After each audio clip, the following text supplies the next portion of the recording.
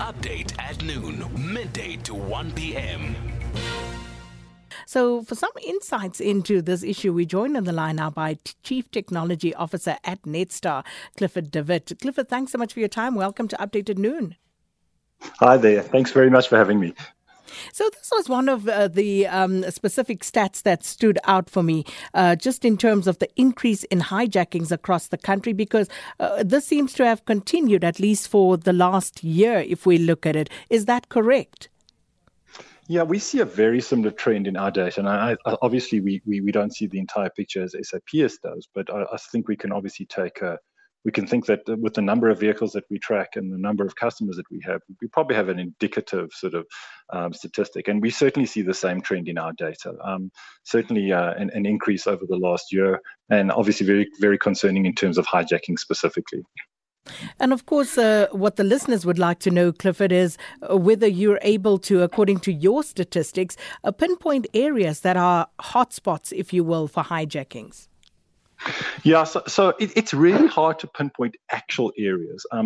What our data does show us is that certainly Gauteng as a province accounts for almost 50% of the hijackings we see in our entire fleet, followed by KZN at about 25%. So those two provinces specifically sort of account for almost 75% of the hijackings that we see across our base.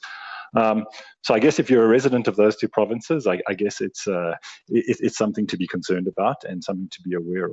If we then sort of look a little bit more deeply at sort of what you can really do about it and how you can potentially avoid these things, we see sort of hijackings predominantly happening in the evenings, late afternoons, early evenings, predominantly people who are coming home from work, people who are dropping their guard in terms of transport home. It's sort of when you're winding down for the day. So we see most of the incidents happening at that time. And we really do try and tell our customers that they should really be thinking about how they are driving at that point in time. Just if you feel something's wrong, just make sure not to stop in your driveway if you think there's something strange happening behind you. If you do stop and your gate is opening, make sure that you're aware of the surroundings. That's when we see most of the incidents happening. Another interesting trend that we've picked up is that lots of ride-sharing operators, people who are operating Taxify or Uber, often those drivers might do a little bit of side work. So pick up somebody on the side of the road, maybe a quick trip when they don't have a trip planned. And we've started noticing a trend that those sort of small ride-sharing users are getting hijacked more often from people on the side of the road. So that's another interesting trend that we've picked up that may also add to those numbers. And then just keeping with those trends for a little while longer, Clifford, which type of cars are mostly targeted by criminals? Yeah, so it's not we don't see a huge cluster, but often it's the lower end value cars, the entry level vehicles that are getting targeted, and that's because those are the ones that are in demand and easy to move. So your entry level models of most vehicles are targeted by these criminal networks. So when it comes to jamming devices, because if you think about it now, if you buy a car, your insurance company would most likely expect you to have a tracking device on it. And this, however, does not seem to help much.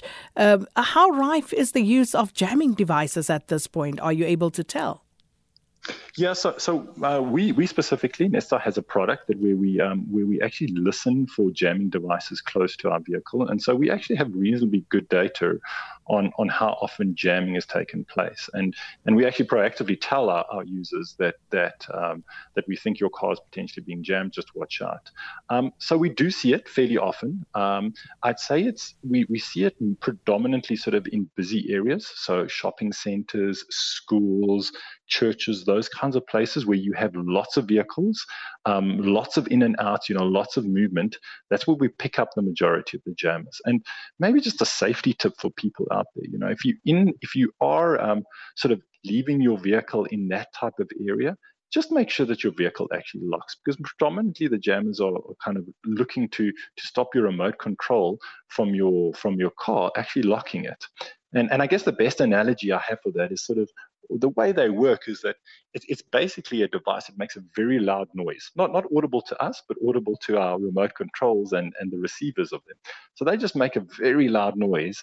And so that when you push your remote control, your device in your car is not able to hear the signal from your remote control, because the jammer is basically like that noisy guy in a room making a terrible noise and nobody can hear each other talking.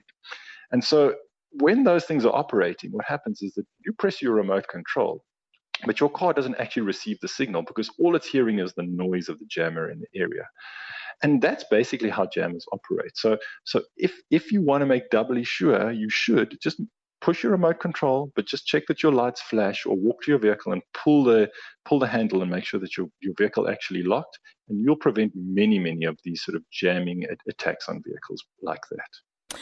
Clifford, how accessible are these GPS jamming devices, though, to criminals? And shouldn't authorities be dealing with this more proactively? Yeah, it's a good question, that, and of course the devices themselves are illegal. So from a legal perspective, it's illegal to own and operate a jammer. But our networks do tell us that they are accessible. If you know where to ask for them and you know where to buy them, you can get them. And in many cases, we either find these things in vehicles that we recover, or we do know that they are being operated. So yes, I think your question is well pointed out. I think we should be more vigilant on stopping certainly the supply and the usage of them, and we do see them used very often in the cases that we deal with. Well, Clifford, thanks so much. We'll have to leave it there. Thanks, Chief Technology Officer at Netstar, Clifford de Wit. And interesting, the new trends that Clifford was pointing out in terms of how these syndicates and opportunists, you would think, but criminals all the same, actually operate when it comes to the latest modus operandi when hijacking cars. Update at noon, midday to 1 p.m.